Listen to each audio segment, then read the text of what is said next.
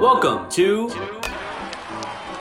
Hall of Snubs, the podcast that covers MLB greats not in the Hall of Fame. Here's your host, Zachary Nikolai. Joining Hall of Snubs today to discuss Curt Schilling with me is Adam Pellerin. He is the anchor reporter at NESN, the New England Sports Network. Adam, thanks for joining the show today, man. Hey, happy to be here. Boy, what an ominous title, the Hall of Snubs. Oh my gosh, sounds so harsh. A little bit. I've had some people have their own views on it. They've talked to me after. They go, "You really think he was snubbed?" I'm like, it's called Hall of Snubs, right? It is. It's your show. I mean, this is your rodeo, man. Like, I'm just along for the ride, so it's all good. Oh, and it's going to be a fun ride today, Adam. So I want to talk about Curt Schilling today, as Sure. I mentioned. And it's funny, I was talking to a buddy of mine a couple weeks ago, and we were saying, what town or city would you want to play in if you were a player? Me being biased, I said LA, he said LA and New York, and we were talking. And have you ever had that moment where you stop a conversation or a debate and you start thinking, ooh, this is what I should have said? Yes, I have. That's exactly what I had. So I was thinking about it and I was like, why didn't I say Boston? You look at New York and you look at LA and they're divided. And what I mean by that is you look at New York, are you a Yankees fan or a Mets fan? You a Knicks fan or a Nets fan? You look at LA, you a Dodger or an Angel? You a Laker or a Clipper? But in Boston, you're a Patriot fan, you're a Celtic fan, you're a Red Sox fan, Bruin. They're so united. And with you being in Boston, you grew up there and then you've been covering sports. How awesome is it to just cover Boston sports? There's no better job for a lifelong Boston sports fan. I mean, there's no question about it. Yeah, I mean, I grew up, fans of all of the four major sports teams. And I continue to be fans of the four major sports teams, although it's a little bit different perspective now covering the teams. Of course, NESN is the home of the Red Sox and Bruins, but we devote obviously a great deal of coverage to the Patriots and Celtics as well. It's awesome, and I've had the benefit of working in New England throughout my entire career. So it was cool to be in New England working when the Red Sox won the World Series in 2004. That was incredible to cover that. I was at Fenway Park during the ALCS Game 4 and Game 5 walk-off wins, which was incredible. And here at NESN, I was fortunate enough to cover the 2013 and 2018 World Series championships and being on the field post-game for the 2013 World Series that was, of course, clinched at Fenway Park, which was historic because it hadn't happened in 100 years, clinching the World Series at Fenway Park. So it was pretty cool, and it continues to be just a dream job. You mentioned a lot of these great moments in Boston history. To me, I think of three, and Curt Schilling's two of them. 2004, the curse is broken. Even when he went over there, he said, my goal is to break the curse, which he did, as you mentioned, 2004, 2007. He also was a part of that team. They won that. And then 2018 sticks out to me. I get chills just thinking about it. After the tragedy of the Boston bombing and for the marathon, David Ortiz giving that speech at Fenway. I mean, it was just powerful, and it showed how united Boston was. And so to me, I'm thinking about it. Curt Schilling is a part of two of the top three memories of Boston sports for the modern era for me. How is Curt Schilling received in Boston? Well, I think that you'd have to go back, right, before we could talk about how he's received now. Back when in 2004, I mean, he was a hero. No question about it. He was a hero. When the Red Sox traded for him in the offseason, you got to remember, before you talk about 2004, you have to talk about 2003. And what happened in 2003 was, of course, the ALCS, Game 7, Aaron Bleepin Boone, right? And losing to the Yankees again. And that 2003 team was incredible. But again, it was a wait till next year type of thing. That's what we used to say around here, wait till next year. Because of the curse, right? And so you go into the off season after 2003, and the Red Sox make a couple of moves, right? You have to remember 2003 is when David Ortiz came into his own, right? He became the sort of guy out of nowhere, just hit 30 home runs for the Red Sox. And then in the offseason that followed 2003, they go out and they get Keith Foulke. They needed a closer. That was 2003 was the big closer by committee year. And they didn't have a guy. They went out and they got that guy, Keith Foulke, which was great. And then they got another horse in the rotation. They got another horse in Curt Schilling, who again, had a good career with the Phillies, but of course went to the Diamondbacks. Not only did they win the World Series, he and Randy Johnson in 2001, but they beat the Yankees. They beat the Yankees in the process, which again, Red Sox fans' eyes lighting up, huge, right? Getting Curt Schilling to come to Boston, and he didn't disappoint. He was outstanding. He aggravated that ankle injury in the postseason in the first round against the Angels. And then obviously, what happened in New York the first time that he pitched. He gets lit up by the Yankees, and you're thinking, oh, man, here we go again, right? And for him to come back and do what he did in Game 6 was just incredible. We all know the story of the bloody sock. And so he was a hero to Red Sox fans. He and David Ortiz that year. Ortiz had those two incredible moments in Game 4 and Game 5, but Schilling had the bloody sock game in Game 6. And 05, he was hurt and, wasn't quite the same pitcher after 04, but it didn't matter. And it didn't matter for Keith Foulke either, because Keith Foulke wasn't the same guy either after 2004. All that matters is what those guys did that year. And so Curt Schilling was, he's a legend. You hear the expression, that guy will never have to buy a drink in Boston again. And that was the case for Curt Schilling. So he's received well, from about 2004 to, after his time in Boston, and then he starts getting involved in politics, and then people see him a little bit differently. But I think over the last few years, the perception of Curt Schilling has changed. And I think it started in Rhode Island too, when he had that video game company, borrowed a lot of money from the state of Rhode Island, and the company goes bankrupt. And so that was a part of his story as well. And so you couple that with the incendiary stuff that he's posting on social media and some of the things that he's saying, the perception of Curt Schilling has turned, and it's taken a bad turn at that. So that's sort of where things stand right now. The Hall of Fame debate is an interesting one, though, and I know we're going to dig into that, so I don't want to get too far ahead.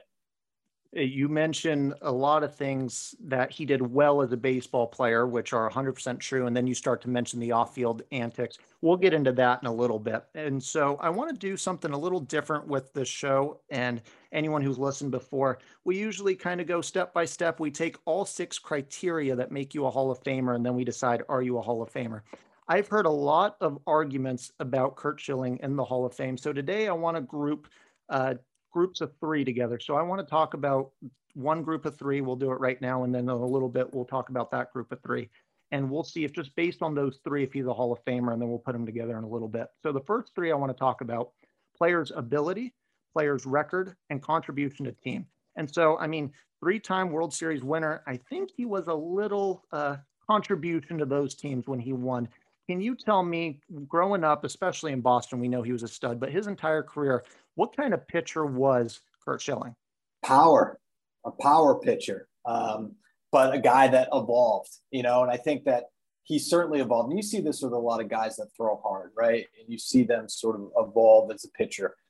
Some don't, and some aren't able to do that. This is a guy in Curt Schilling who, threw 97 miles an hour and was all gas back in his days with the Phillies. And not to say that he didn't have that in the tank with the Diamondbacks, he certainly did. But when he got to Boston, he could reach back, but he didn't have the consistent, high 90s fastball. It's a guy that emerged, that evolved into more of a pitcher. And you hear that, right? That you hear guys that evolve, they're able to locate, right? They're able to locate that fastball rather than just trying to blow guys away. And then you develop a different pitch, a ball that drops right out of the strike zone, good swing and miss stuff. And that's what he sort of became. And again, there's another characteristic too, right? It's just the sort of swagger, Curt Schilling, right? He won, like, with his introductory press conference when he was introduced, right, to the Red Sox fan base, was that he would like nothing more than to shut 60,000 screaming Yankee fans up. That's what he wanted to do. He wanted to go in Yankee Stadium and he shut those fans up. And there's a lot to be said for that part of his makeup as well. So a pitch. I look at Curt Schilling as a guy that sort of came up as a power pitcher and evolved into sort of more of a pitcher, right? Like instead of a thrower, you hear that, right? It's not. He was more of a thrower in his early days, and then he developed into a pitcher that could locate and mix in some other pitchers and really think on the mound as well. And you mentioned those early years, and there's a reason people forget that he was an Oriole and an Astro. It's because, to be honest with you, yeah, it was mediocre. Right. He was mediocre before he made it to the Diamondbacks. And you look at his record before 2001, he was 110 wins, 95 losses, and he had a 3.43 ERA. And he just wasn't impressive. I mean, the year 1993, when he was with the Phillies, looking back, that was his star game. In the moment, it was a one-hit wonder. And you may remember this game. He threw a 147 pitch, 5-hit shutout, complete game. You will never see that pitch count again. People are yanked after like 60 pitches now. Yeah, no, that's but between 3 pitchers probably nowadays, right? Exactly. It's something else. It's analytics and all this other junk Yeah, going sure. into baseball. Yep, Yeah, absolutely. No, I mean, he came out of the pen, if I'm not mistaken, early on in his career. I think when he was with Baltimore or Houston or whatever it was. But like, that again, like, sort of a guy that evolved over the course of his career. I know that I didn't follow his career as closely when he was with the Phillies. I do think it's funny though that it was Terry Francona who managed the Phillies during that time, and got to know Curt Schilling really well, and that was a big reason I think Curt Schilling wanted to pitch in Boston too, to be reunited with Terry Francona, and Francona was a guy that could manage Schilling's big personality, right? Because he had a pretty big personality, and still does in more ways than we knew at the time. But yeah, no, he again like a good pitcher who became really a great pitcher and an excellent pitcher in the postseason. You mentioned postseason, so like I said, he was mediocre before that, and then all of a sudden, Diamondbacks and Red Sox is when he made that living and that, to me, Hall of Fame career. So I think player ability, he's a Hall of Fame player. You look at the record, though, that's where you can have arguments. So lifetime, he has a 216 win to 146 loss. That's almost 60% win percentage. He has a lifetime 3.46 ERA. He has over 3,000 strikeouts, and he has over 300 strikeouts in a season 3 times. 20-plus wins seasons 3 times. And then postseason, like you mentioned, 11-2 in 19 postseason games, 2.23 ERA. I mean, he was lights out in the postseason, and this is why people think Derek Jeter is head over heels better than A-Rod. A-Rod, I could argue this, A-Rod was a better player than Derek Jeter. Sure. But Derek Jeter, he came into October and November, and he showed up, and that's what kind of gives Curt Schilling that name. So, I mean, you look at record, I would say yes. Contribution to team, I would say yes. Based off Curt Schilling as a player, Adam, would you give him the nod to Cooperstown? Yeah, that's a good question. He's borderline. I think he is borderline only because you look at when Curt Schilling pitched and you have to ask yourself, was he ever the most dominant pitcher in the game during his time? And what's hard about that is who was his teammate? You mentioned it earlier when he was with Arizona. He was pitching with Randy Johnson. And then you also have Pedro Martinez, who he pitched alongside in Boston. Granted, Pedro was at the tail end of his sort of like dominance, right? Because before 2004, those years with Boston, Pedro was probably the most elite pitcher in the game at the time. But, again, he pitched in an era with Schilling, pitched in an era with Johnson and Roger Clemens, with Clemens, Martinez and Johnson. And even, Roy Halladay had emerged. And you have to ask yourself, was Curt Schilling ever that during his time? Was there any stretch where you're like, you could have a debate? It's like, who's the best pitcher in baseball, right? Did Curt Schilling ever come up in those conversations?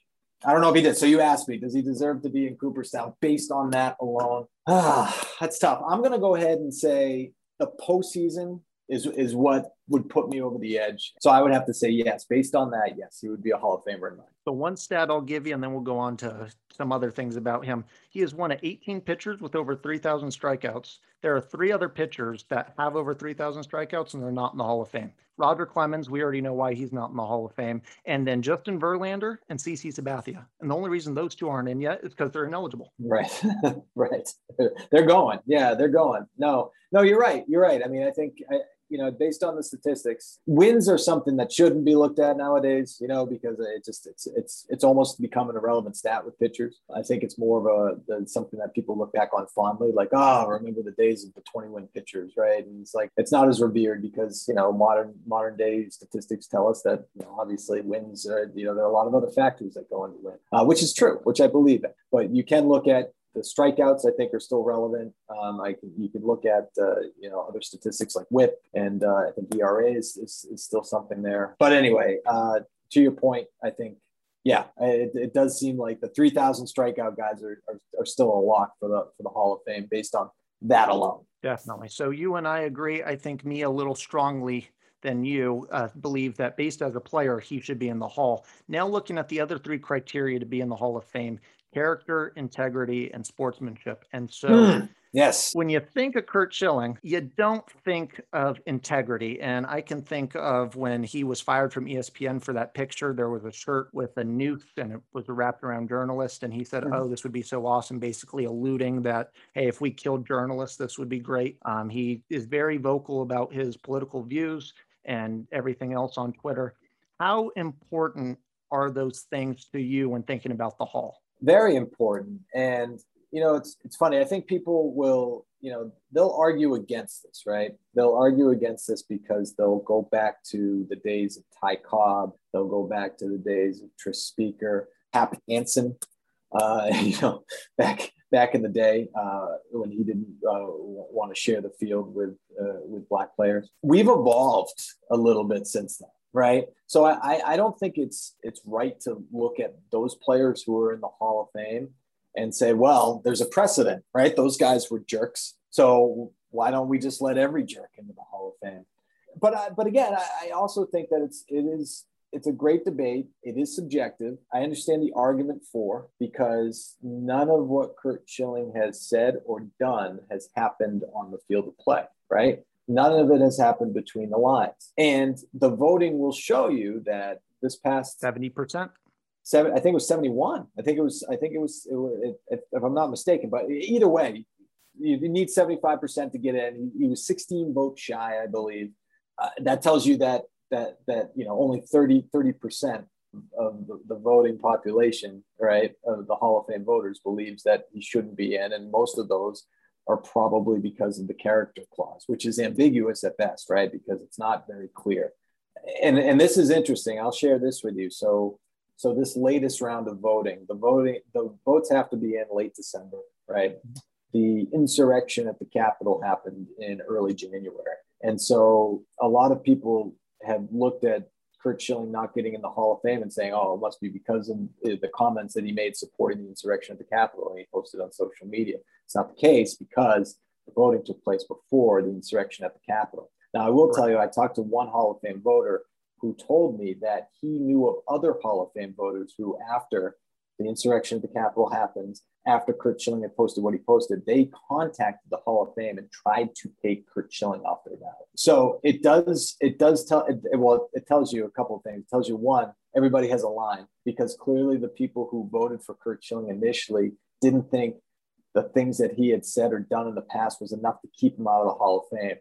But supporting the insurrection at the Capitol was their line, right? He crossed the line. Now, I would say that it's probably because it's a recency bias situation, right? So if the insurrection at the Capitol happened, let's say in July and the voting took place in December, as time goes on, maybe people wouldn't have felt as strongly. But I'll also say this: if you look ahead to next year, which is the final year that Curt Schilling's on the ballot, along with Clemens and Bonds, it's a big year, obviously, for Hall of Fame voting. I think that will affect him. I think you could see the percentage of votes go down next year based on that, based on the information again that, and who knows, maybe as time goes on, maybe the feelings, they won't be as strong as they were initially. But I wouldn't be surprised to see him get less of the vote based on what he had posted to Twitter about that. So we'll see how that plays out. It'll be interesting. Yeah, as you mentioned, it's going to be his last year on the ballot. It's going to be a big year. You mentioned Clemens, Bonds. It's going to be insane. It's funny because I read a couple quotes. I didn't get to talk to any, like you said, but I read a couple quotes to where a lot of people think, oh, he supports Trump. Oh, he is very vocal about his Republican views. That's why people don't want to put him in. There were a couple quotes where people said, no, your political view, that's yours. That's what's so great about this country. You can believe one thing and other people can believe another.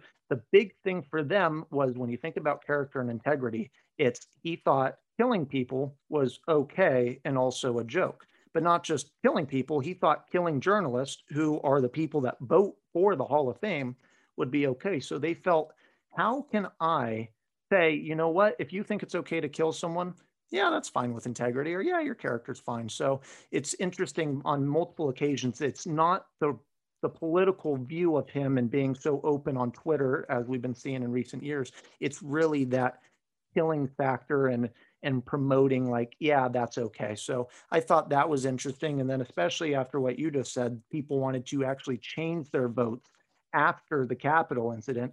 I mean, that's something else. So it's telling, yeah. And again, yeah. I don't know if that's going to hold up, for the rest of the year. I don't know if those feelings will be as strong. But to your point, and what you had read and some of the quotes that you had read, everybody has a line.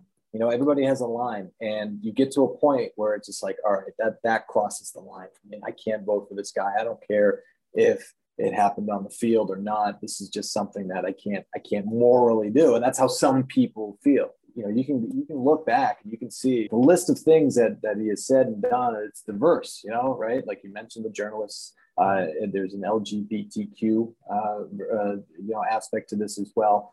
There's the Nazi artifacts that he has. All right, again, like these are all factors. This is all weighing on the minds of voters, when they cast their ballot. So, and again, there's also the Veterans Committee years down the road, right, where you've seen players get in that were on the cusp. But I will say this, I think it would be interesting, because we're not only debating the character part of it, but we're also sort of debating the statistical part of this, right?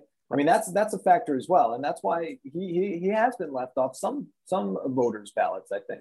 The statistical part of that, if he were, let's say, Pedro Martinez, right? No question, like not unanimous, but no question. Would he be in the Hall of Fame then? Would more people say, like, he was on the cusp for me with the character stuff, but the stats, I just can't ignore the stats. I don't know. That's because he's so close now. When he first got on the ballot, none of this stuff was a factor, right? Like none of it was a factor, and he received a much smaller percentage of the vote, which you'll see, right, when guys are first on the ballot. But it's not like he was a first ballot guy. He was never, right? You know what I mean? So that's what, that's, again, it will be interesting at the end of the year, see what happens. So you and I think, can agree, character, integrity, sportsmanship, that's where we say, no, this guy's not a Hall of Famer. Player-wise, I think, yes, he is. You mentioned next year is his last year on the ballot. He actually wrote a letter to baseball saying, take my name off the ballot. I don't want to do this. And basically in it, he says, I want my name removed because I want someone who should judge me, not writers. And then he goes on to say, if the Veterans Committee says that I'm a Hall of Famer, I'll take it. But interestingly, in his letter, he says, I don't believe I'm a Hall of Famer.